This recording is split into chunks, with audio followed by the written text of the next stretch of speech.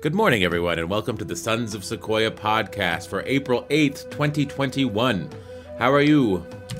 I'm doing fine, David. How are you? Episode 54. How are you doing today? I'm doing pretty good. I think this will be an interesting episode, and I have just basically Googled it and taken the top 3 articles that were there today, and they're all from the last day or two. This is something I've been hearing about for the last month or so. There is a shortage of microprocessors. And I'm very interested to sort of get into learning about this because I don't know much about this. I hear it in the tech news. Oh, the global semiconductor shortage. And I hear, oh, it's going to affect this industry and that industry because semiconductors are everywhere. But I don't really sort of know the breadth and depth of it. And that's what we're going to take a look at today. And also, from what I understand, I don't know that much about it either, the story. But from what I understand, a lot of the risk has to do with the supply chain and how the supply chain can supply them, either from the source or the distribution or the logistics of it. Yes, so I have 3 articles pulled up, and I just chose these 3 because I Googled it. These 3 were near the top. One is from Ars Technica, so that is a tech website. So we're getting it from the tech perspective. The other article is from Bloomberg, which is the financial website. So we're getting it from the financial perspective. And then the final one is from Roadshow, which is an automobile website. So I hear just from my, listening to the news that the automobile industry is actually suffering the worst because they need chips, but they don't have first dibs. A lot of the tech companies do. So your Apples and your Dells and your IBMs, they get first crack at or your Amazons. For the data center, they need a lot of processing power, and so the automakers get left in the lurch. But you can't really produce a modern car without semiconductors. So they're getting screwed. So I have one from each perspective. Do you have any suggestion of where we start? Let's start at the small guy and then go up. Okay. Does that sound good? Which one is the small guy? Well, the cars, the automobiles. Okay. Because there's a lot of people who need semiconductors, not just automobiles. Mm-hmm. We can look at the financial aspect of it, but then I don't know. Where would you like to start? I'm just trying to think, how can we understand it best? So if we look at how it's affecting an industry, then we sort of backpedal to say, this is what the tech news is saying about it. And then we say, and then this is what the financial news. Yeah, so let's start with the cars, just to see how it's affecting an industry. Okay. And of course, this is just one news story, so it's not a summary. But the news story is from Roadshow. cnet.com/roadshow. Do you want me to put the link in chat so you can pull it up on your machine as well? Okay. Okay, I'm putting this in chat real quick. All right. Did you get it? Yes. So that's the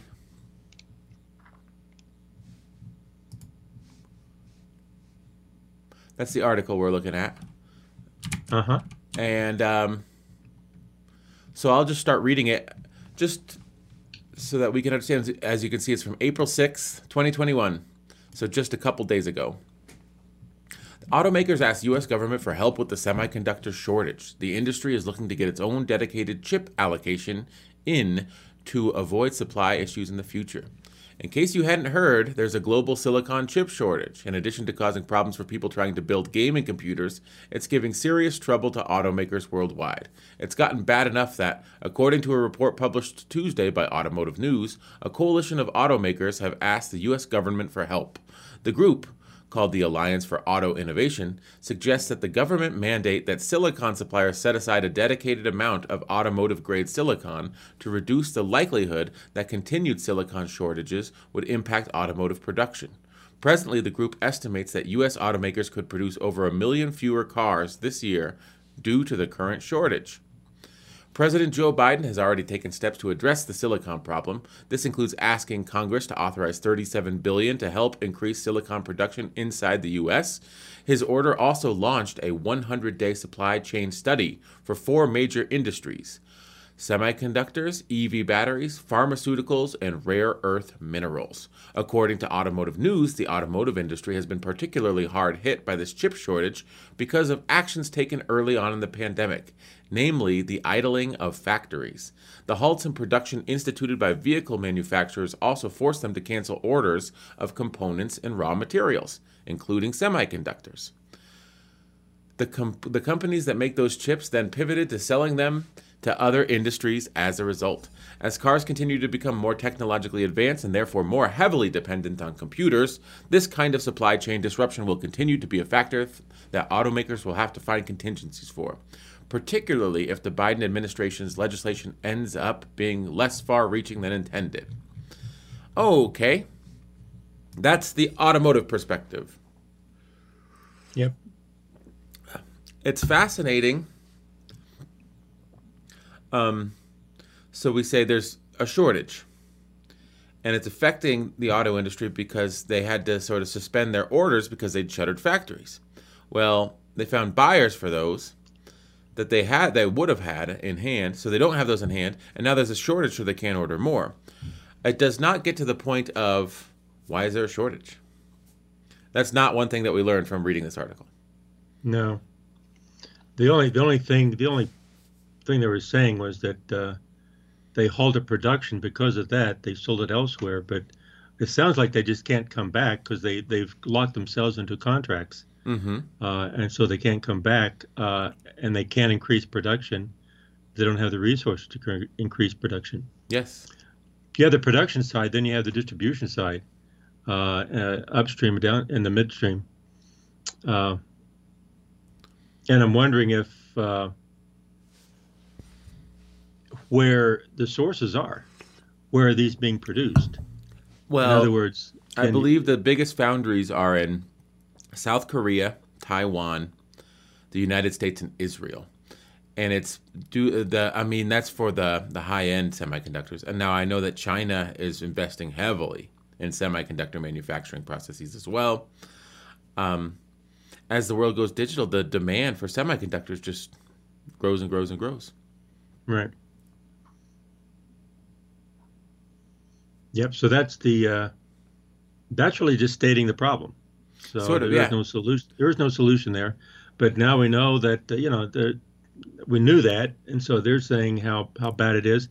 And one cause is that they halted production, and then they found other buyers, and all of a sudden they couldn't come back for one reason or the other, which we don't know why. Well, I think in a lot of other years, you would just be able to go buy it off the shelf.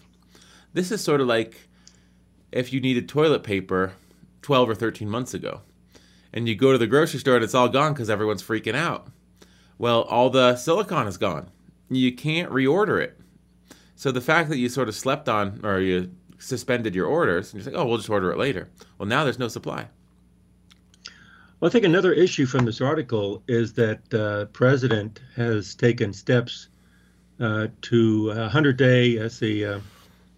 100-day supply chain study for 4 major industries, which was semiconductors one of them. And so I think because of the globalization this past decade or so, that the national security is much more than it used to be. And I think resources, critical commodities that really need to be examined, because those commodities really impact the national security of the United States because of the use and the expanded use that we have of them with all of our infrastructure. Yes, and I think that the 4 that he soloed out, I mean, if we did a deep dive, they do each very much have market and national security impacts. So semiconductors, electric vehicle batteries, pharmaceuticals, and rare earth minerals. Right. I do know that for some bog standard generic antibiotics, because there's no margin on them, we don't produce them in America. We just say, oh, we can import them from India or China or whatever. And they're absolutely essential. When someone gets an infection, you use penicillin or amoxicillin, or, or zithromycin. I don't know exactly which ones they are, but we don't produce them here. And they're the common generic ones. And that's the reason why we don't produce them. There's no margin. So we have a dependency on foreign production capacity for low margin antibiotics, and that leaves us vulnerable in some respect because we don't have the productive capacity to make those on a scale that's necessary. It's fascinating when you think about, if you allow the market to make all the decisions, the market may make decisions because companies are driven by individual profit. That sort of weakens your national security position because you don't have the ability to make the antibiotics you need to fight bacterial infections. That's true, but also notice what this says, though. What you showed, it's a supply chain study, so he's not really looking at the sourcing of the materials. Mm-hmm. He's looking at the supply chain to get them to their destination here. He's looking at the upstream type of a supply chain, not necessarily production. Mm-hmm. And also, when you look at that, semiconductors can be produced here, and they are. EV batteries here. Pharmaceuticals could be produced here if we had the capacity, but rare earth minerals are not. They are where they are. Mm-hmm. You can't manufacture rare earth minerals. They are where they are. And so if you're looking at a supply chain for the rare earth minerals, that just means that there's some place that we need to get them. So the idea is we have to go where they are. We can't produce them in-house. Therefore, where the rare earth minerals reside and the supply chains are important for the distribution and logistics. But then again, the source is going to be important. So that's going to play into the political foreign policy. Yes, and so I know for a fact that there are a lot of rare earth mineral mines in China, and that their control of the rare earth mineral supply is greater than the United States because of that fact. Also, they have invested heavily, not in gold and diamond mining in Africa, but in rare earth mineral mining.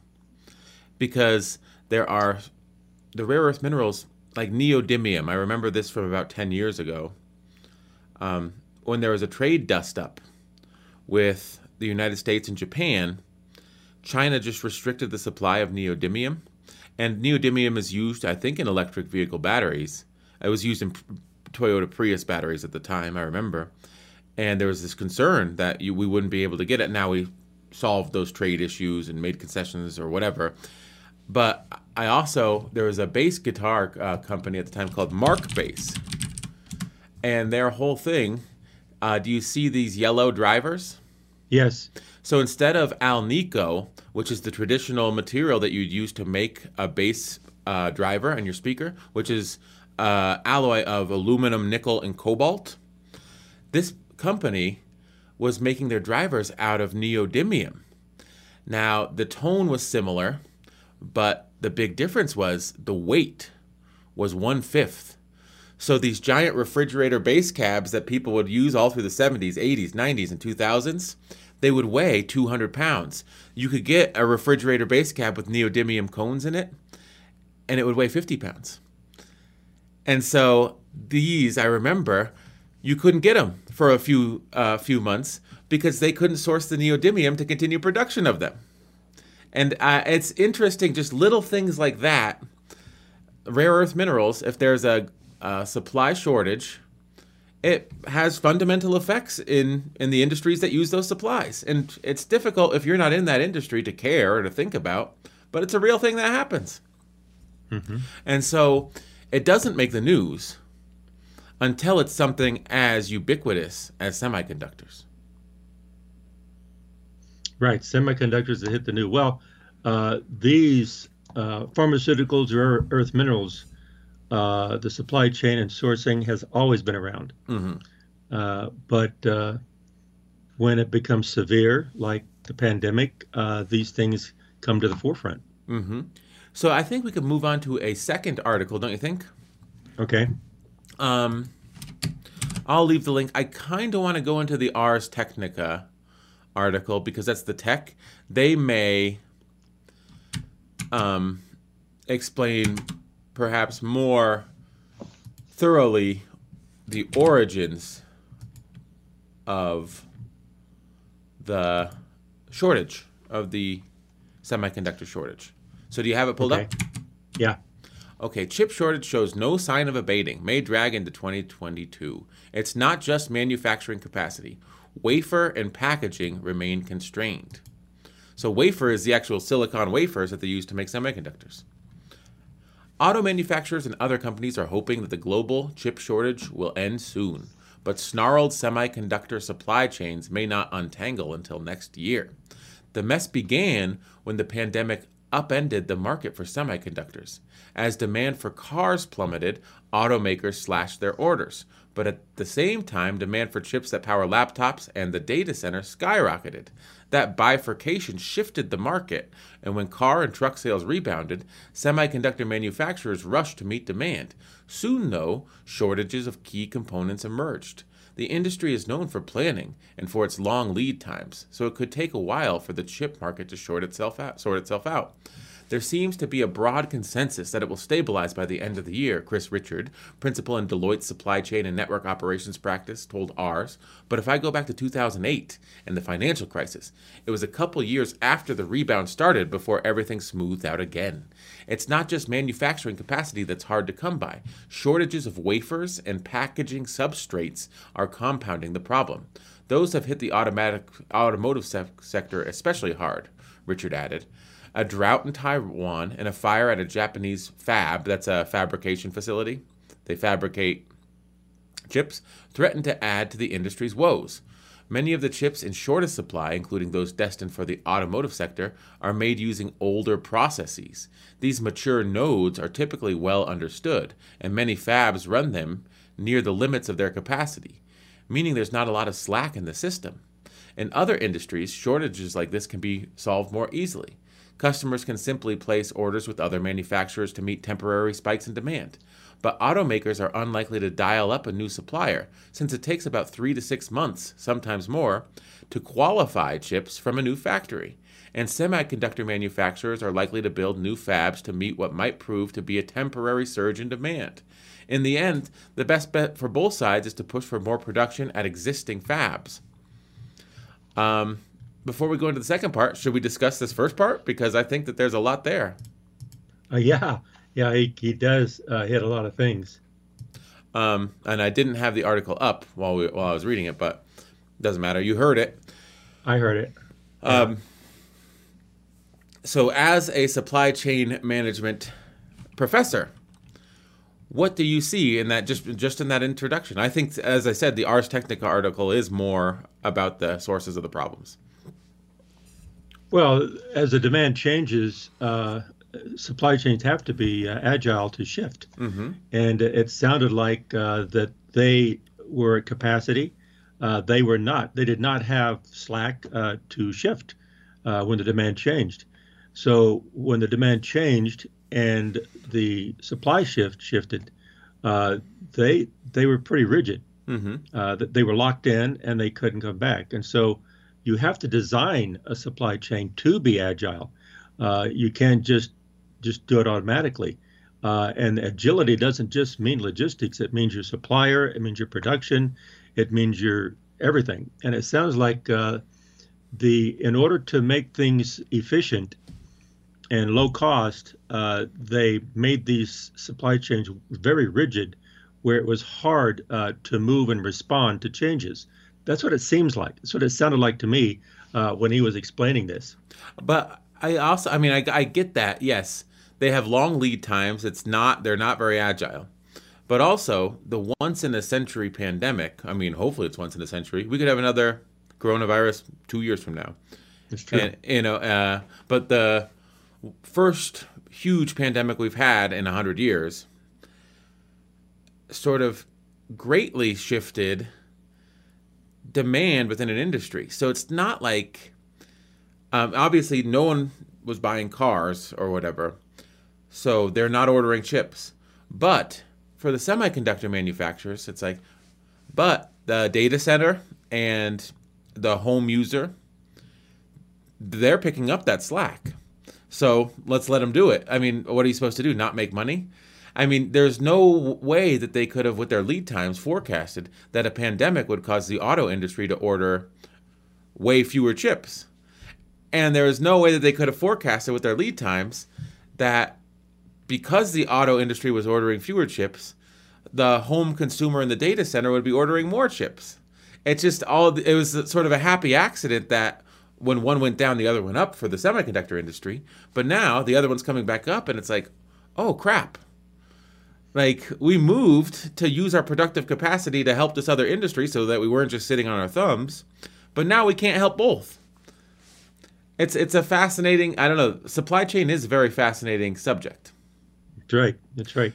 And if you want to position yourself for your service levels to service your customers, but also to do it at a low cost, you're going to lock yourself in.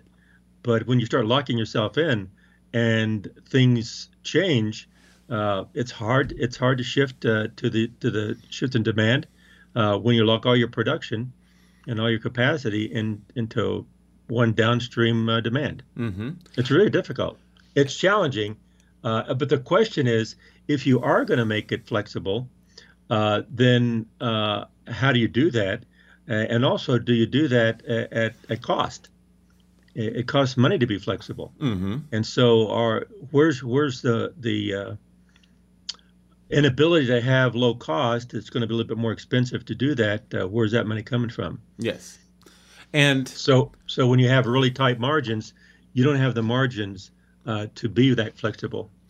And I think that my story that I just made it up, but I'd heard this about the pharmaceuticals being produced elsewhere.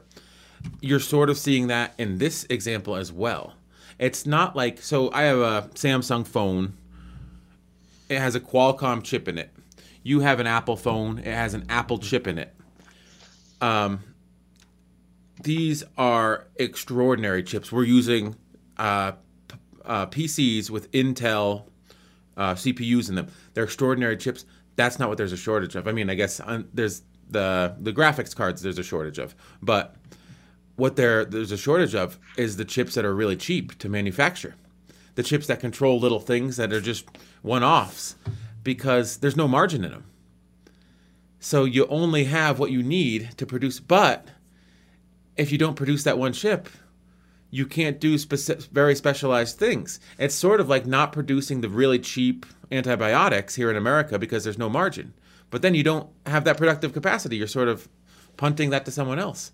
So there's not a lot of incentive to build additional fabrication dies for the cheap chips because there's no margin. Why wouldn't you build them for the new, more expensive chips? Because that's where the margin is. It's tough. Well, there's been articles over the years in supply chain that says when you look at resources and especially commodities that has a low margin, but when you look at sourcing and when you look at items, their importance to the supply chain, there's two aspects to it. One, or supply risk, and there's financial risk. So the financial risk is a margin. The supply risk is going to be the integral nature of the commodity or the product. That's exactly what you're saying. Mm-hmm. So there's really two things you need to look at. You know, the supply risk and of how critical it is, and also the financial risk on your margin. And usually, if there's a large margin, a lot of times, not always, but a lot of times, there's more than one place you can source it. But with a commodity, you can have multiple sources, okay? But a lot of times, because of the low margin, those sources are already taken. Mm-hmm. And there's where you have to design flexibility into your supply chain, and that's not always driven by money, by cost. So, and I go to the North American Music Merchants Convention every year, and not the last couple of years, not since the cops kicked down my door, but that's a story for another day. But I like to take video footage of it and audio footage, and because it's a music festival, I like to have very good audio. So I have a separate digital recorder that sits on top of my digital camera. And so the camera takes a very good image. The recorder takes very good audio. So one year I went and I had my recorder and I had my camera. I get to the venue and I'd forgot this little piece of metal that slides into the top of the camera that connects the recorder to the camera. Well, I'd be walking around with two hands. You can't really shoot with one hand and record with the other. You kind of want it all to be in one rig. So I had to drive to a camera store and buy this little piece of metal. The little piece of metal was $8. The Uber to and from the camera store was $30, $40. But the thing is, that's what's happening. These chips that are, like they say, the older chips, many of the chips in the shortest supply are made using older processes.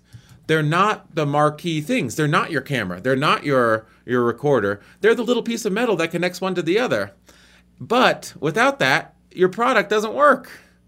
So you have to pay the Uber $20 to and from just to get an $8 little piece of metal to connect your recorder to your camera. That's my analogy from my personal experience to what's going on here. It's applicable, right? That's a very, very good story, and it illustrates the risk aspects of supply chains as important as the monetary aspects of a supply chain. Mm-hmm. And I bet Chris Richards, a principal in Deloitte's supply chain and network operations, I'm sure he would say the same things. He sees that. He lives it every day. Mm-hmm. That you have risks associated with these. And a lot of the risks are with the simple commodities because the margin is so low. And you try to have multiple suppliers, but sometimes because the margin is so low that you lock them in for long periods of time, and when they shift, you can't come back. So the risk part of it is going to be expensive, but lowering the risk is expensive, but sometimes it's worth it, especially these days. Actually, it's going to be more worth it in supply chains these days because in the past 10, 20 years, because of technology and globalization, things have gotten so fast that things don't happen years. They happen months or weeks. And so things change so quickly that you have to be able to change more quickly. And if you change quickly, then you can stay in the race and stay in the game. But that's going to cost money. And so companies have a hard time spending the money for that risk mitigation. Yeah, I think of, this is another analogy, but when they do construction projects on roads, and they say, oh, there's a lot of people moving to this area, so for the next 2 years, we're going to screw up traffic to make the road just big enough to be too small for the people that have moved here in the last 2 years. That happens, right? Well, that's one way to put it, David. I like that. That's one of it.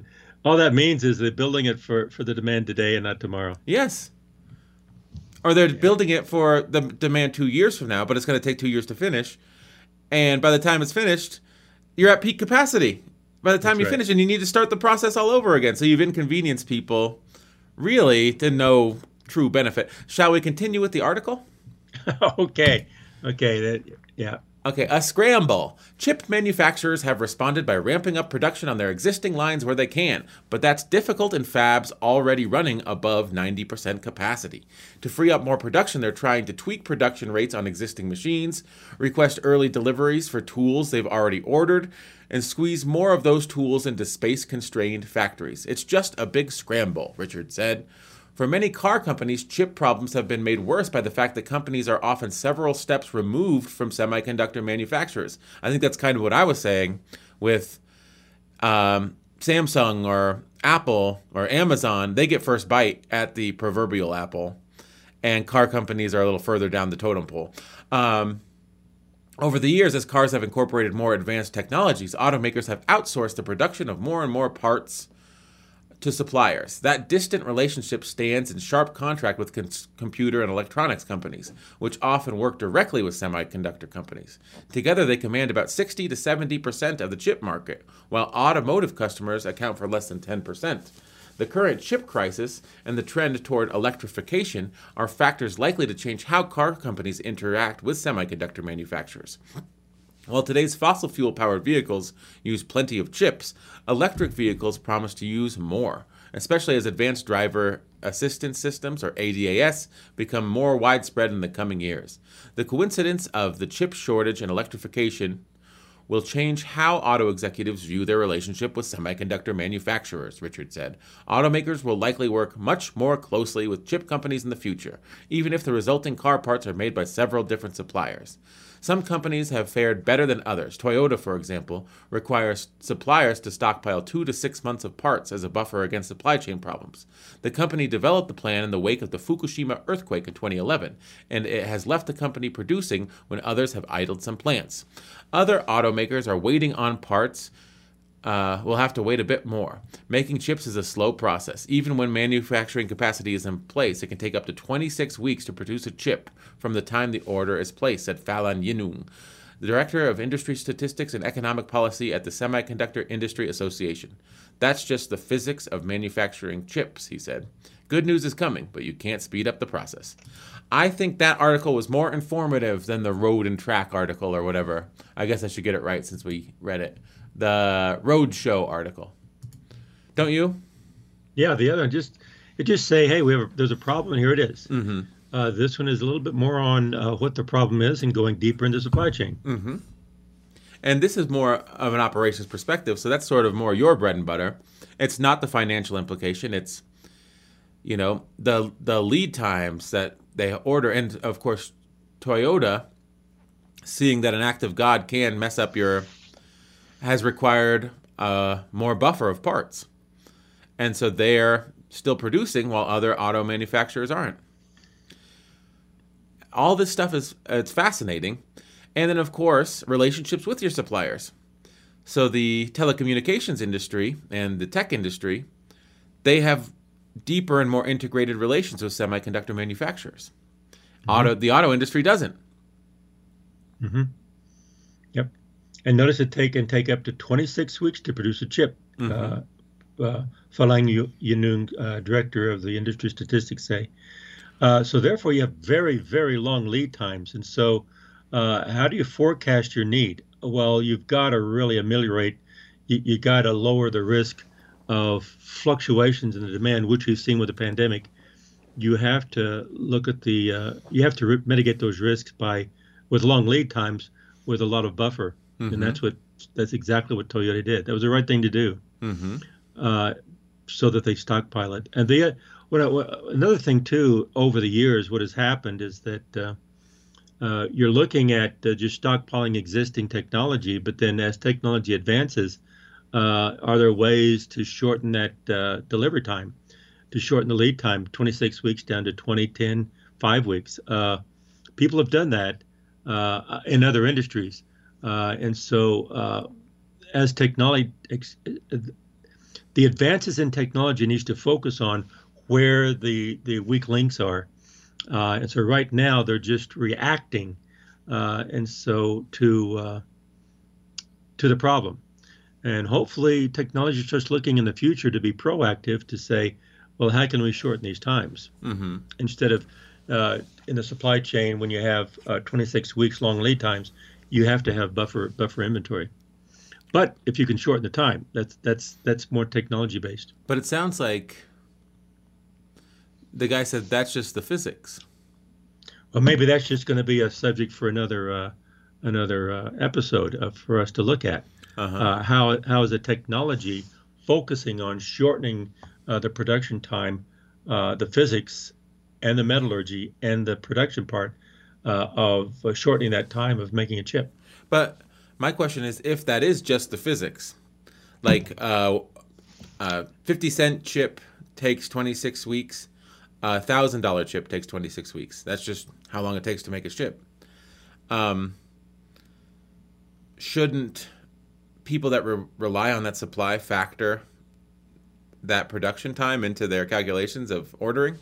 I mean, if that's not going to change, it's like, I want a baby. It's like, okay, well, we have to wait 9 months. It's like, well, we're going to need to focus on speeding up that time. Maybe we can make it 4.5 months. Like, no, that's not how it works. So if 26 is what it is, and I don't know that 26 is what it is because I'm not, electrical engineer that works at the Taiwan Semiconductor Manufacturing Corporation. But if 26 weeks is what it is, that's everyone's playing with those rules.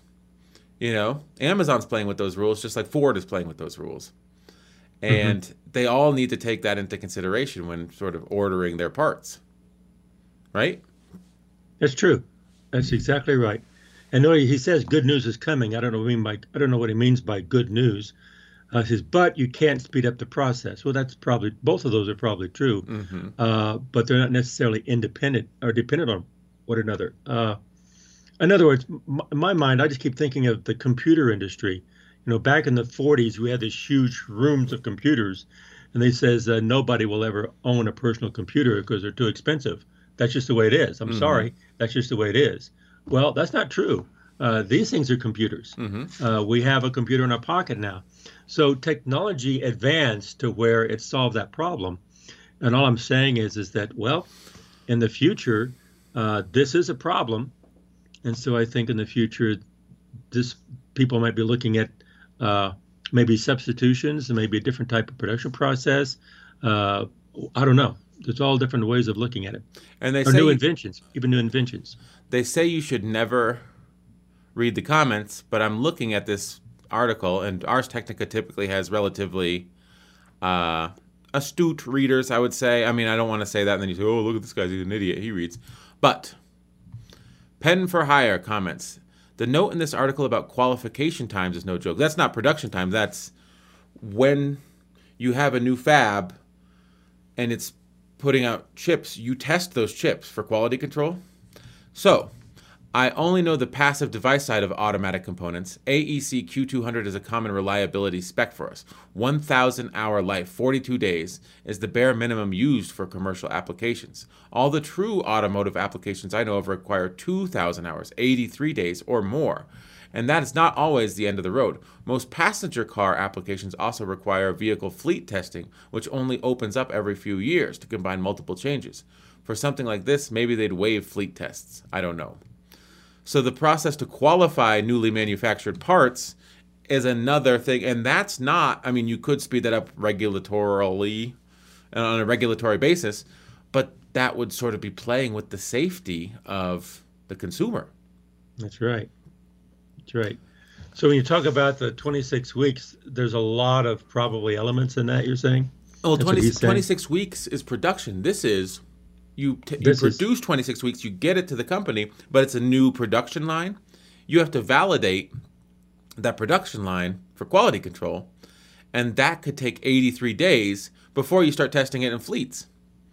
So that's an additional 10 weeks on top of the 26 weeks that is probably necessary just to validate that the new batch that you've ordered is ready for the road, because you don't want anyone to die. Yep. And those things are in place for good reason. I'd rather have a shortage of cars, but every car on the road has been validated to be relatively safe, than to just say, no, those rules, they're just pesky. We got to sell cars. Let's just waive them this one time. It'll be those ones that you waive. That's the one that gets you. Yeah, yeah. That's a very good point this guy had. Very good point. So, I mean, he might work in, I guess he says passive device side of automotive component. So that's not even, I guess, the things that control the moving. I don't know. I don't know. Sometimes these people, they use their industry jargon, and we're not in that industry, so it's difficult to tell what they're talking about. Uh-huh. Okay, we've done the automobile article. We've done the technical article. And we're at 40 minutes, so I think if we do the financial article, we'll probably make it to an hour. We could call it an episode. And I think I'm learning something, right? Are you learning something? Yes, I am. Yeah, this is interesting players in this problem. Let me quickly put the new link in chat. This is from a Bloomberg article. We'll take a look at it. Why shortages of a $1 chip sparked crisis in global economy. So I think this is sort of to get you to click. You know, it's like a clickbait title. Shortages of a $1 chip, crisis in the global economy. But it's kind of a compelling title. I like it. Let's see if I can make this bigger and where everyone can still see it. Okay, to understand why the $450 billion semiconductor industry has lurched into crisis, a helpful place to start is a $1 part called a display driver. Hundreds of different kinds of chips make up the global silicon industry, with the flashiest ones from Qualcomm and Intel going for 100 apiece to more than 1,000 apiece. Those run powerful computers or the shiny smartphone in your pocket. A display driver chip is mundane by contrast. Its sole purpose is to convey basic instructions for illuminating the screen on your phone, monitor, or navigation system. Do you have the article pulled up? No, Oh, you're paywalled? yeah, Okay. You could read it on my screen, I guess. yeah. The trouble for the chip industry and increasingly companies beyond tech, like automakers, is that there aren't enough display drivers to go around. Firms that make them can't keep up with surging demand, so prices are spiking. That's contributing to short supplies and increasing costs for LCD panels, essential components for making televisions and laptops, as well as cars, airplanes, and high-end refrigerators. Why your refrigerator needs a TV in it, I still don't understand. But we may come back to this podcast 20 years from now and be like, can you believe that in 2021 you didn't think that your TV needed your refrigerator needed a TV in it? Could you imagine having a refrigerator without a TV in it? It's like, no, I can't. I can't believe that. I thought that it was okay for your refrigerator not to have a big TV in it. Okay, getting back to the article. It's not like you can just make do. If you have everything else, but you don't have the display driver, you can't build your product, says Stacy Ragson, who covers the semiconductor industry for Sanford C. Bernstein. That's what I'm saying about the little thing that connects my recorder to my camera. That's right. I mean, otherwise you're walking around like this, and it just doesn't work. You know, if you just have everything in one hand and it's all connected, but that little piece of metal, it's just as important as the expensive components. Okay. Now, the crunch in a handful of seemingly insignificant parts, power management chips are also in short supply, for example, is cascading through the global economy. Automakers like Ford, Nissan, Volkswagen have already scaled back production, leading to estimates for more than $60 billion in lost revenue for the industry this year. That is wild. That is some real money. Yeah, it is. The situation is likely to get worse before it gets better. A rare winter storm in Texas knocked out swaths of U.S. production. I guess, yeah, Texas Instruments, that's a semiconductor company. A fire at a key Japan factory will shut the facility for a month. Samsung warned of a serious imbalance in the industry, while the Taiwan Semiconductor Manufacturing Company said it can't keep up with demand, despite running factories at more than 100% capacity. Wow. I have never seen anything like this in the past 20 years since our company's founding. Jordan Wu, co-founder and chief executive of Himax Technologies Company, a leading supplier of display drivers. Every application is short of chips. The chip crunch was born out of an understandable miscalculation as the coronavirus pandemic hit last year. When COVID-19 began spreading from China to the rest of the world, many companies anticipated people would cut back as times got tough. I slashed all my projections. I was using the financial crisis as the model, says Ragson. But demand was just really resilient. Interesting. We could stop there because you think the pandemic is going to reduce demand, right? Mm-hmm. So you change your models to factor in reduced demand like during the 2008 financial crisis. But the pandemic did not reduce demand. And that screws everything up because your forecasting is not in line with reality. The world is short of Oh, wait, that's another article. People stuck at home started buying technology and then kept buying. They purchased better computers and bigger displays so they could work remotely. They got their kids new laptops for distance learning. They scooped up 4K televisions, game consoles, milk frothers, air fryers, and immersion blenders to make life under quarantine more palatable. The pandemic turned into an extended Black Friday online palooza. Automakers were blindsided. They shut factories during the lockdown while demand crashed because no one could get to showrooms. They told suppliers to stop shipping components, including the chips that are increasingly essential for cars. Then late last year, demand began to pick up.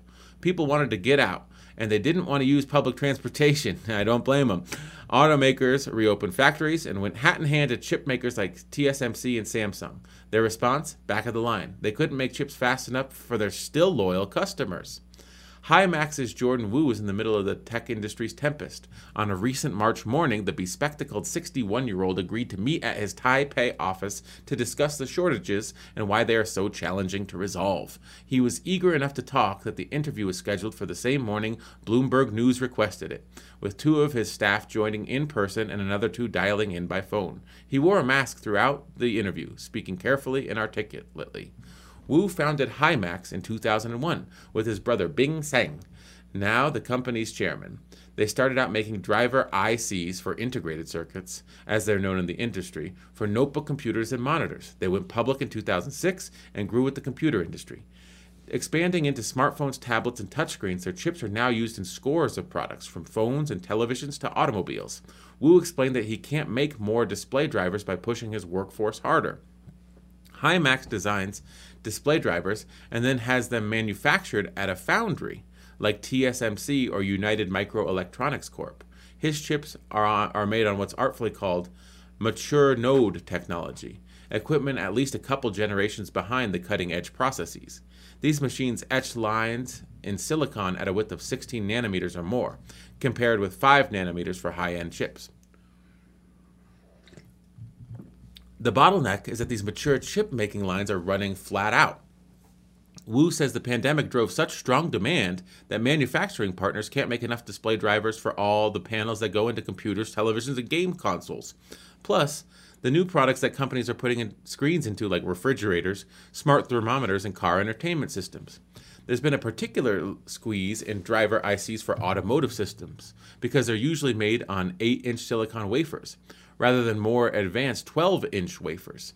Sumco Corporation, one of the leading wafer manufacturers, reported production capacity for 8-inch equipment lines was about 5,000 wafers a month in 2020, less than it was in 2017. No one is building more mature node manufacturing lines because it doesn't make economic sense. The existing lines are fully depreciated and fine-tuned for almost perfect yields, meaning basic display drivers can be made for less than $1 and more advanced versions for not much more. Buying new equipment and starting off at lower yields would mean much higher expenses. Building new capacity is way too expensive, Wu says. Peers like Novatech Microelectronics Corp., also based in Taiwan, have the same constraints. The shortfall is showing up in a spike in LCD prices. A 50-inch LCD panel for televisions doubled in price between January 2020 and this March. Bloomberg Intelligence's Matthew Canterman projects that LCD prices will keep rising at least until the third quarter. There is a dire shortage of display driver chips. I'd like to stop here and say, I really should have bought a big screen TV last year. I screwed up. Okay. Yeah. This is a good article, don't you think? Yeah, it's a good one, yeah. Aggravating the situation is a lack of glass. Major glass makers reported accidents at their production sites, including a blackout at Nippon Electric Glass Factory in December and an explosion at AGC Fine Techno Korea Factory in January. Production will likely remain constrained at least through summer this year, display consultancy DSCC co-founder Yoshio Tamura said. On April 1st, I/O Data Device Incorporated, a major Japanese computer peripherals maker, raised the price of their 26-inch LCD monitors by 5,000 yen on average, the biggest increase since they began selling the monitors 2 decades ago. A spokeswoman said the company can't make any profit without the increases due to rising costs for components. All of this has been a boon for business. Himax's sales are surging and its stock price has tripled since November. The U.S. traded shares gained 1.6% in New York Tuesday morning. Just in one day, 1.6%. Novatech shares closed up 5.6% in Taiwan to a record high, pushing its increase to the year to more than 60%. But Wu isn't celebrating. His whole business is built around giving customers what they want, so his inability to meet their requests at such a critical time is frustrating. He doesn't expect the crunch, especially for automotive components, to end anytime soon.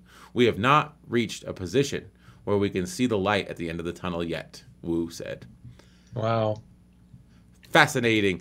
I think I don't know, I've enjoyed this discussion because we are learning about the global semiconductor shortage today.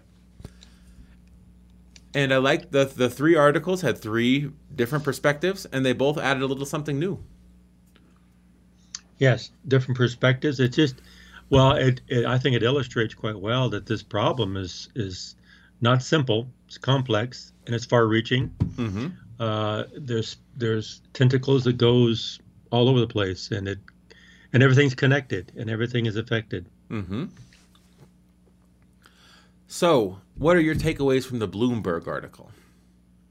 Oh, well, they look at much more of the technical aspects, Mm-hmm.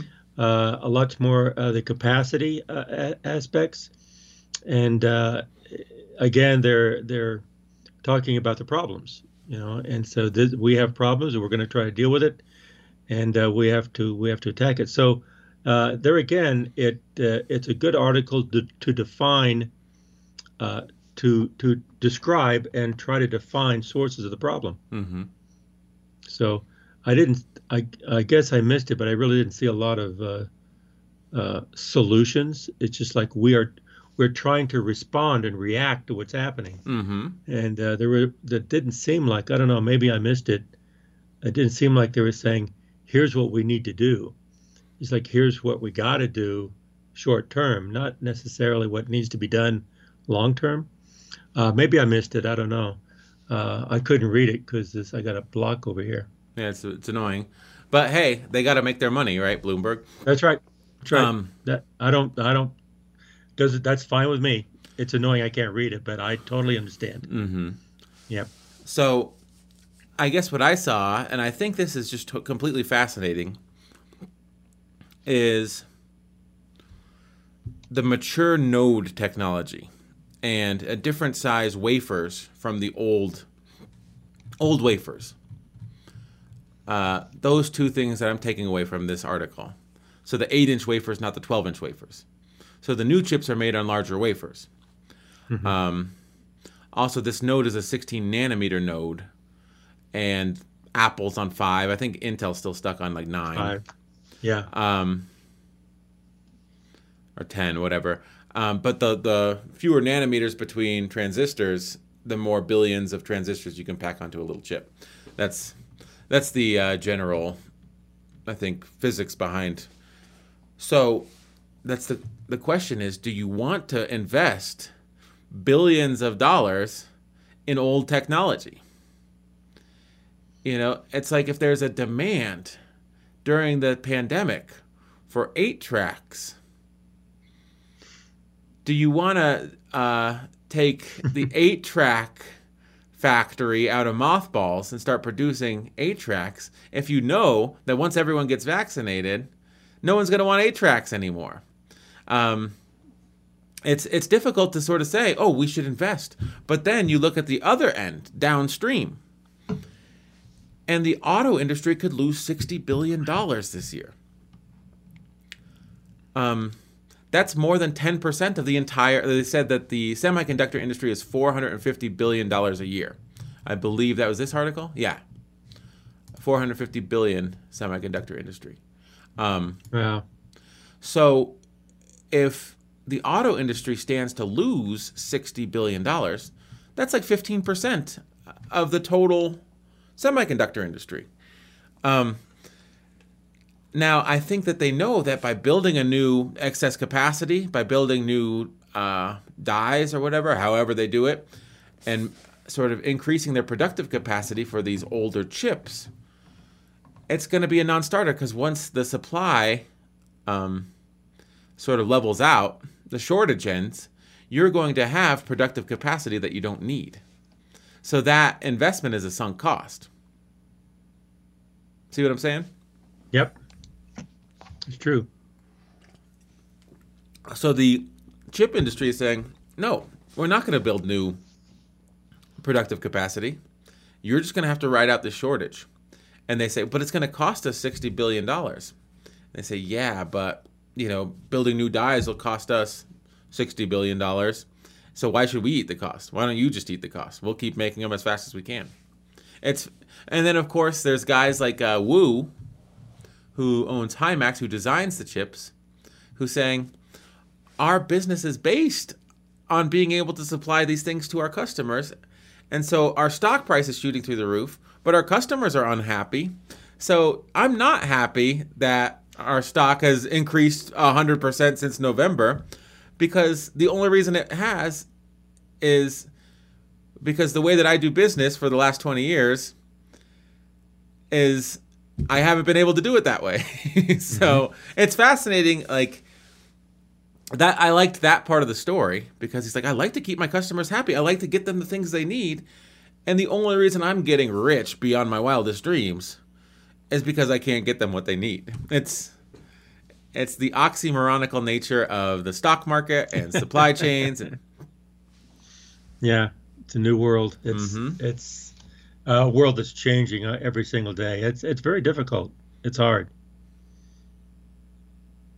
Well, I think this has been a very good insight into a serious problem that a lot of people overlook, but as it gets larger and larger, people start paying attention to it. So what something kind of boring like supply chain until when it gets disrupted or you have to shift and you don't have the ability to shift and to more demand, people begin to notice how serious it is. A lot of times we take it for granted, but then it can be extremely important when you need it. So as a professor of supply chain management, I do feel like this wasn't a management issue. This was sort of an act of God. The pandemic changed fundamentally the industry, and then when it tried to come back, the industry had changed.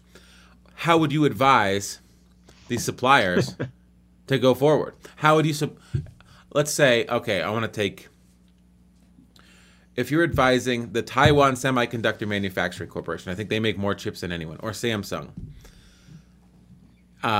would you advise them to sort of develop more productive capacity? Now, if you're advising Ford, what would you advise them to do in the future? So let's take the producer and the consumer. What would you advise? Let's start with the consumer. Let's start with Ford. They don't have enough chips. They can't make their cars. What do you tell them? Well, I think in general, on both the supplier and the downside user, consumer, both of them, I would say, you have short-term problems, and you have to solve things short-term. So you have to address that immediately, but be very careful that you don't look at long-term. You don't sacrifice long-term solutions for short-term fixes. You have to look at the short-term, but look at the long-term. Again, from an academic perspective, you're always looking at the long-term. From a business perspective, you're always looking at the short term. And I would first advise, don't just look at short term only, look at long term. Now, as far as long term is concerned, there's a lot of things you can do, but you can't do it by yourself. You have to partner, create partnerships and alliances. And I'm sure they have them already, but they have to be creative to look at more of the resiliency to come back and also agility to move between. And you can do that with substitution of supply chains. You can do that with different type of called postponement. And so you don't have just two nodes, you have multiple nodes, and you create more flexibility with more variability in the supply chain links. Start thinking about how instead of having one supplier and one customer, having tried more of a constellation of suppliers, they coordinate. And it's going to be difficult because, again, we talk about globalization, and some of these sources are in multiple countries. And so, again, the globalization is going to be just as important as the technology. As the technology grows in the different countries, we have to have an ability to coordinate your supply chain upstream and downstream. So downstream, you have these sources, and upstream, your requirements. Upstream, you have all these sources. Well, the sources have to supply the downstream, and so somehow they have to have interconnectability and interoperability. And so they have to start rethinking it to make it a little bit more flexible. That's what I would suggest. Now, I'll be careful going any deeper than that on how you would do it because I just don't know the industry that well. If I knew the industry better, I could give more specific advice. I was going to say, if I was an executive at Ford, I would say, did you just tell us to focus on short term and long term? And I mean, what about taking the Toyota approach of stockpiling 6 months parts? Yeah, to me, I think that's you have to do that for short term. I think it's more of a short term approach. Okay. That and what exists today, that's what you have to do. Of course, have more buffer inventory, but if it exists, lock it in, but don't let that be a solution for all time. Yes. Start looking at how to reposition the supply chain, how to reposition your suppliers, and maybe even look at you have what's called constellations upstream for suppliers. Maybe you need more constellations downstream with competitors. So maybe there are some other things you can investigate to where you don't undermine your competitors, but you coordinate with competitors where both it's a win-win kind of a thing. Because if you keep a supply chains open, then everyone's going to win. When everyone wins, that's even better. Your success can be a success of your competitor, and their success can be your success. Why? Because your supply chain is still healthy. I just think about 50,000 Ford F-150s. It's their most high margin car, and that represents, let's just back of the envelope it, 2.5 billion, 5 billion in sales. And they're not rolling off the production line because last March they didn't spend $50,000 to lock up $1 chips for them. So they lose 5 billion because they didn't buy 50,000 $1 chips that are required to make the Ford F-150. And it seems like, I guess, yes, we're not producing, but why wouldn't you sort of order the supplies so that you can hit the ground running with your productive capacity, especially technological supplies like microprocessors. When you see that you're going to have to shutter your factory and you say, oh, we'll just order the semiconductors 6 months from now when the factory reopens. I mean, I guess it's difficult no one has a crystal ball and say, oh, no one's going to order semiconductors during this pandemic. But that's not what happened. Demand stayed steady or even went through the roof. And then when they come back into production, it's like, okay, we want to order. It's crazy to me that 1 year can screw up your automobile production so bad. Because I know for a fact, like, they lock in 5-10 year contracts on steel. They lock in these long-term contracts on raw materials because you need a lot of steel to make cars. Why don't they do that with semiconductors? Maybe because the technology changes. That's true. The other thing is that getting back to the President Biden has a 100-day analysis of supply chain, and semiconductors is one of them. I think there's a lot of short-term things you can do, like buffer inventory and alliances and long-term contracts. That's one thing. And that's what you have to do right now. You have to do that. So you need to sit down, table, do it with existing connections, existing technology, existing supply chains. But longer term, the semiconductors are going to be essential. Let's get back to national security, not just the sources of like rare earth minerals, but also the actual products themselves are going to be critical. And so you might have access to the rare earth minerals, but if you have a process to get those products to where they're needed is going to be critical. Maybe this 100-day analysis should be trying to bring industries together to make the semiconductor users and industries that distribute them, and also our neighbors in other countries, because whatever the effort, the automobile and other companies that need it, well, our military is going to need it too. And our government's going to need it for all different things, surveillance and everything, and intelligence. So it's going to be needed everywhere. And it's not just a business issue. I think, again, from my background, it's also a national security issue. One, to make sure that industry is healthy. Two, for the economics and the financial health of the country. But three, for the capability of the interoperability of all of our systems in the United States and our neighbors. I think in order to stay healthy in the future, we have to think of the stability of the United States and the stability of our allies and our neighbors. Make sure everyone. It's like it's not a zero-sum game anymore. You have to make sure everyone is going to be benefit from this. But if everyone benefits from this, that's going to be a risk mitigator that one person doesn't become more powerful than others. Mm-hmm. So there is some political risk mitigation in letting in having connections and network where everyone is a player.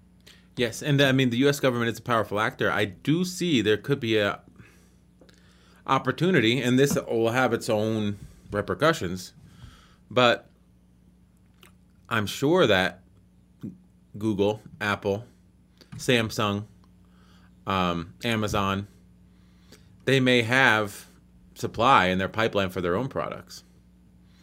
And it's like this could go into a Chromebook, or we could sell this, we could produce 20,000 fewer Chromebooks and sell these chips to Ford, sell these chips to GM, and at a huge markup. Or we can say, you're standing to lose $60 billion. We're not going to sell you a $1 chip for $2 billion. We're not going to sell you a $1 chip for $2. We want to partner with you. We want a piece of the pie. We want to become Google GM. We want to become Amazon Ford. And so not only do they become one of the largest technology companies, one of the largest distributors of goods like Amazon, or one of the largest arbiters of information like Google, they also become one of the largest heavy manufacturers in the United States as well. And so they start the companies grow so big that they control the information and the physical production of large, heavy machinery. I mean, that's a potential outcome, don't you think? Yes, and that certainly presents problems with how much power they have. We've seen the power of information. You can also have the power of supply chain capabilities too. But I think within that is a solution. Mm-hmm. I think that you can't ignore it. I think what you're painting there is caution, Mm-hmm. but also divided we will fail and united we will succeed. But when you unite, you have to unite in a certain way that everyone's going to succeed. So you got to be really careful. There's some real potential positive and negative there, Mm-hmm. but I think it has to be examined. It has to be looked at, and has to be dealt with.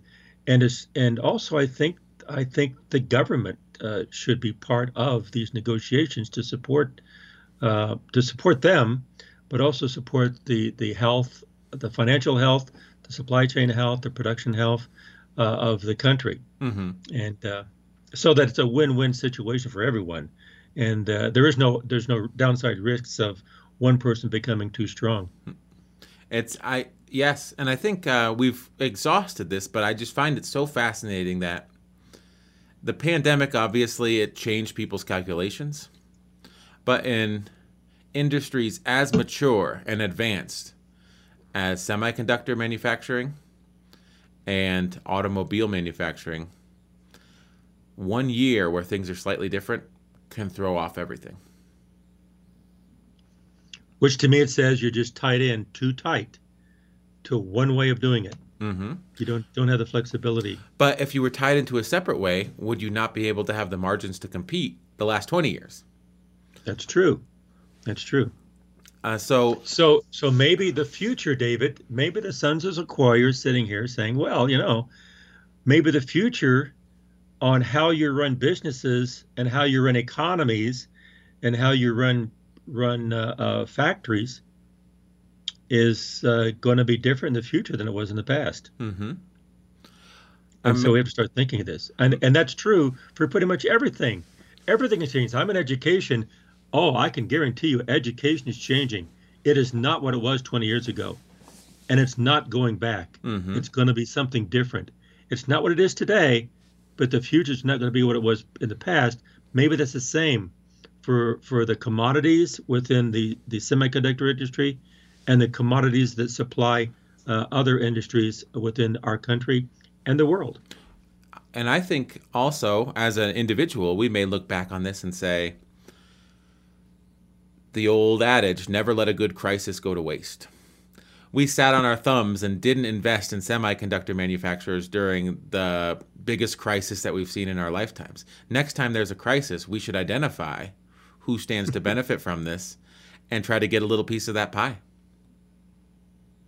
Because I think that the clues were there to follow. The breadcrumbs were there to follow. Mm-hmm. That there's going to be a huge demand for semiconductors because there's a pandemic. Now, we didn't follow those breadcrumbs, but if we reverse engineered it and thought about it last year, like, yeah, everyone's going to be at home. Everyone's going to be doing virtual learning. Everyone's going to be using their laptop to communicate with people. The interface through which people view the world will be a screen. How do we invest in that? Because I think that display drivers like this company, that would have been a smart investment just because it's the opposite of WeWork. Do you know what WeWork is? Yeah, I can't remember what it was, but They're yeah, like I'm familiar. Uber for office space. And they had like a $20 billion valuation. I don't know the exact numbers.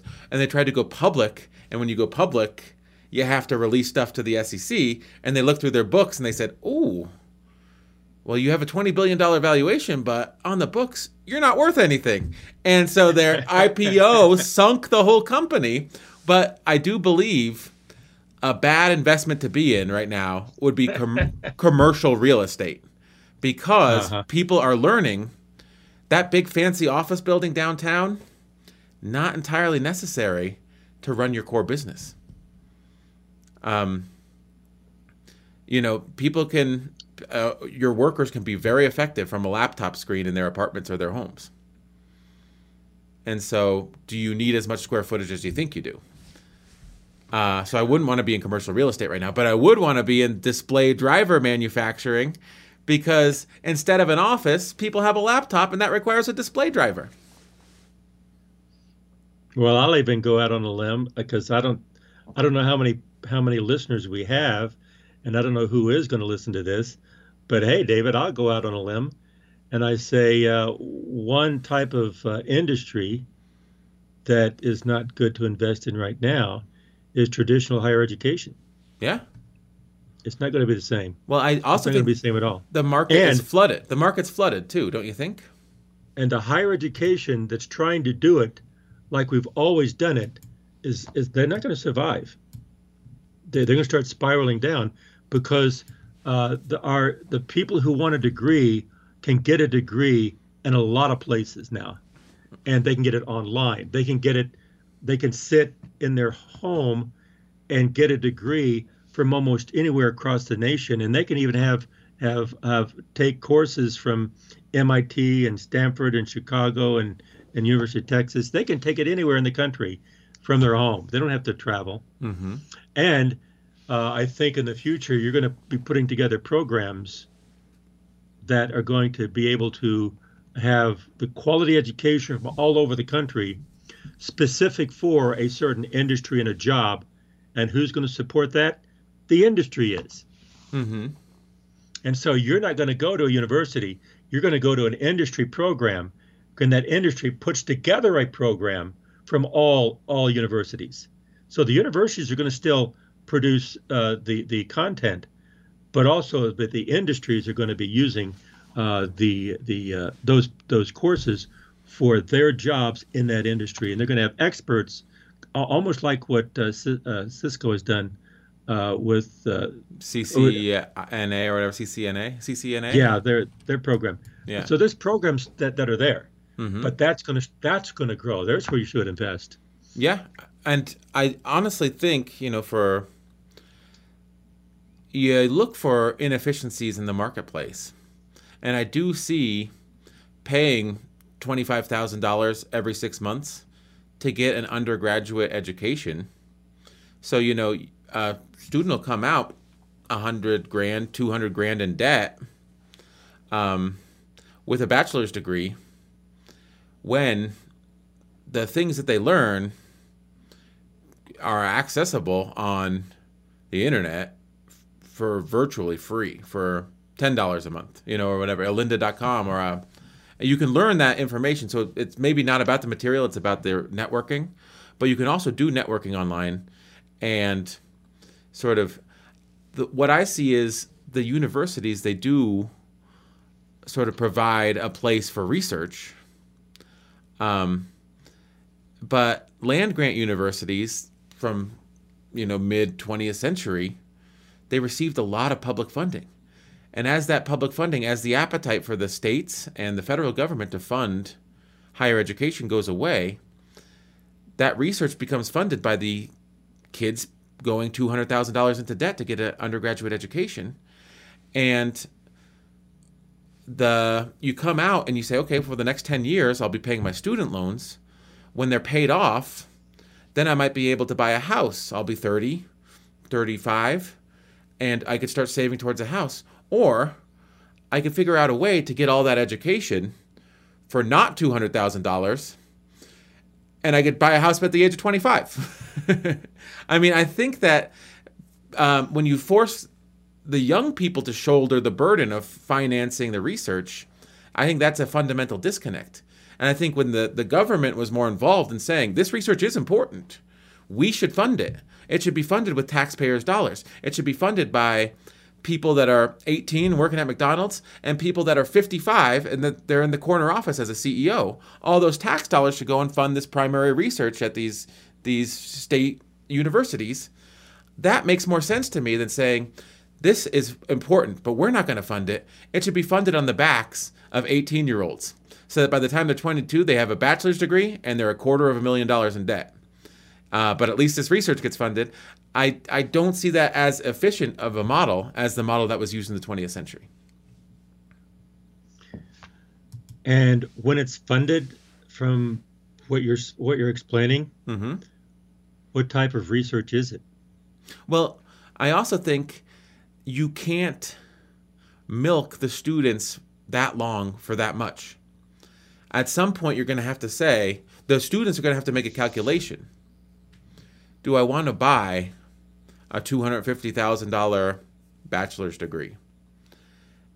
And I think the proof is in the pudding. What will it get me? If it's getting you less and less because it has less and less value. Well, you're moving into an area that I was thinking of. Yeah. Another way to look at this is that 50 years ago, you hired people, but those people need to have knowledge and skills that they could gain from the university. Mm-hmm. Okay. Today, you hire people, and the knowledge and skills are not necessarily from a university. You can get them online. Yes. Okay, but what they don't have is a degree. It's kind of like the Wizard of Oz. It says all you need is a diploma because you are smart. Okay, universities do not make people smart. They just give them tools with their intelligence to make them more valuable. Well, those tools can be gained from other places now. So when people begin to realize that, I mentioned this the other day, and actually I was laughed at. I said, instead of degrees, I think in the future, industries and companies are going to start looking at people and hire them who have certifications or badges or recognitions or completions of instruction. Okay, and those are going to be very focused on what you need for a job, because people are smart and they need to learn on their own. Mm-hmm. And so actually I was laughed at, and they go, that's funny. You can laugh, but I think that's going to happen. 50 years from now, we won't see universities anything like they are today. I could see. Anyway. I mean, this is just we're just sort of spitballing. We're off the semiconductor shortage topic, but I could see a company developing an online portal where you sit down and it goes through the resume interview process. Oh, let me take a look at your resume. And, oh, this resume looks good. It ticks all the boxes. Let's pull them in for an interview. Now let's call their reference. I mean, that's the traditional way of doing things. But what if you sat down at a computer and said, you want this job? Okay. For the next 8 hours, run through these 4 modules. Each module is 2 hours. One will test your basic skills to do the job. One will be a Zoom call where you're interacting with real people, but they're our HR department, and they're, it's like an interview, but it's a real thing. It's a real scenarios. How would you interact in this situation? One will be your understanding of the industry as a whole, or whatever you need, and you tailor specific online experiences, and the person has to complete this. It's like a day at the job. And there's a way to have back-end metrics that say, this is the best person for the job. And it reminds me a little bit of Moneyball, if you've ever seen that, where the baseball scouts are like, oh, that guy's got a good body. He's got a good pitcher's body. And this kid, or this Jonah Hill kid, I guess it was 2 people in real life, they come in and say, no, we're in the business of producing wins. So our offensive players need to be economically viable producers of runs. Our defensive players, like our pitchers, need to be economically viable prohibitors of the other team producing runs. And we need to look at this from a metric standpoint, and what we're buying is a run producer. We're not buying a guy with a good body. We're buying someone that we can pay $500,000 for a year, and they'll produce the same amount of runs as a guy with a good body that's making $2.1 million a year. I think that companies will start to understand HR in that respect, and they'll start to sort of quantify people on a score. It's like, oh, we can get this person, and you'll look at factors that are quantitative, not just, oh yeah, they were really gregarious in their interview and they went to a good school. It's like, no, we've tested them and they've produced these metrics via our system, and we know for a fact that this person quantitatively will be a better choice than the other one. And that's how the Oakland A's, made it to the World Series with a budget that was 20% of the New York Yankees, because they weren't saying, oh, this guy's got a good body. They're saying, oh, well, statistically, this guy produces the most amount of runs for the money that we have. I think that will come into effect as well. Mm-hmm. Well, I think there's a lot of truth to that. But also, humans have personalities. In addition to the value to a company, also you have the value of the individual personally with the people he's working with. Mm-hmm. So you can have psychological metrics as well, personality metrics. Yes. How well are they going to blend with the people you're working with? And so all of that is going to be important. So a lot of times, I know I do a lot of hiring over the years, mm-hmm. and when you talk to someone in an interview, you don't really question their ability to do the job unless there's red flags, and then you go after that, mm-hmm. and that's kind of like a red flag. Then boom, we're done. But if you assume that they can do it, or they wouldn't be in the interview in the first place, what you do is you say, how well can they fit into our structure here? How well they can work with us. And so the personality part, the personality, the psychology, because we're people. Mm-hmm. How well can they work? Well, now the psychology is not a personal thing; it's more or less a virtual thing. Yeah. How well can they work virtually? Do they work well with this media that we're doing right now? Mm-hmm. Some people can work well in this, and some people can't. So how well they do? So that can also be done, like you're saying, David, with metrics that looked at the personality, the virtual psychology, and virtual personality. And how well do they fit with our personalities? Mm-hmm. I think also it's going to be able to, if you apply metrics and you use advanced analytics, you may be able to identify someone that is using this as a stepping stone. The way that people career, and they say, well, our indication, we have a 85% confidence interval that this person will be gone in 3 years. The cost of onboarding a new employee is X. This candidate scores second on the metrics, but we have a 30% indication that they'll be gone in 3 years. So the onboarding cost would be better spent on the second best candidate, because we won't have to go through the onboarding costs again within 3 years, according to our predictive model. I think that companies are going to need to start employing metrics like this. And I'm not sure, I'm maybe some do, but I'm pretty sure that a lot of companies don't. No, they don't. I know, well, I'm pretty sure they don't. I know Mm-hmm. some don't. The other thing is that along that argument, David, which is very, very good, you say, okay, they're going to be gone in 3 years. They're going to be gone in 5 years. But the value they bring to the table during those 3 years Mm-hmm. is enough to warrant them being here and us going through the process in 3 years, because they bring so much value, then it's worth it. Yeah. So that's another issue that's going to be important. How much do we need them now? And how well will they fit in now? And will it be valuable today That's for the true. next 2, 3, 4, 5 years? And they're going to be gone, but that's okay, because it's good for the company for them to be here during that time. Mm-hmm. And then we'll do it again and have someone else that's more long term. So you have a lot of issues along these lines that I don't know how we got off onto this. Oh, education. Yeah, it's changing. It's changing. Everything is changing. And we started with supply chains. Well, I guess when you talk about supply chains in your universities and industries and businesses and people, where's the supply chain of the people coming from, the workers? Mm-hmm. Where are they coming from?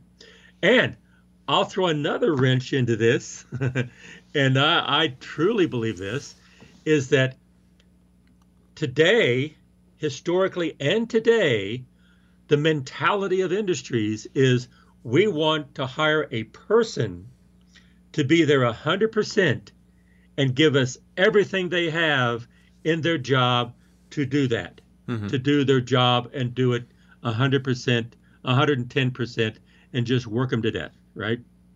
That's kind of like a little bit of equivocation. But Yeah. anyway, I don't think that's going to be true in the future. If it's virtual, we can have someone like that, of course, and they're going to be managing and working with people in the company.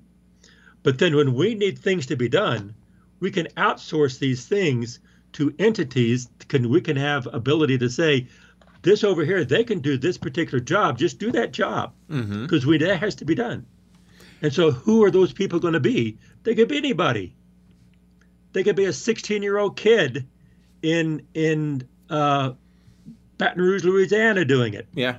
or an 18-year-old kid, or a 21-year-old kid in Concord, New Hampshire, and they're doing that. Boom, they're done. Hey, yeah, I had a 2-month gig with blah blah blah company, ABC company. It's like Patton Oswalt in his most recent stand-up. He said, I didn't want to talk about Trump because, that stuff gets stale. I wanted to talk about stuff that's real. And he talks about home ownership as, a man in his 40s with a family.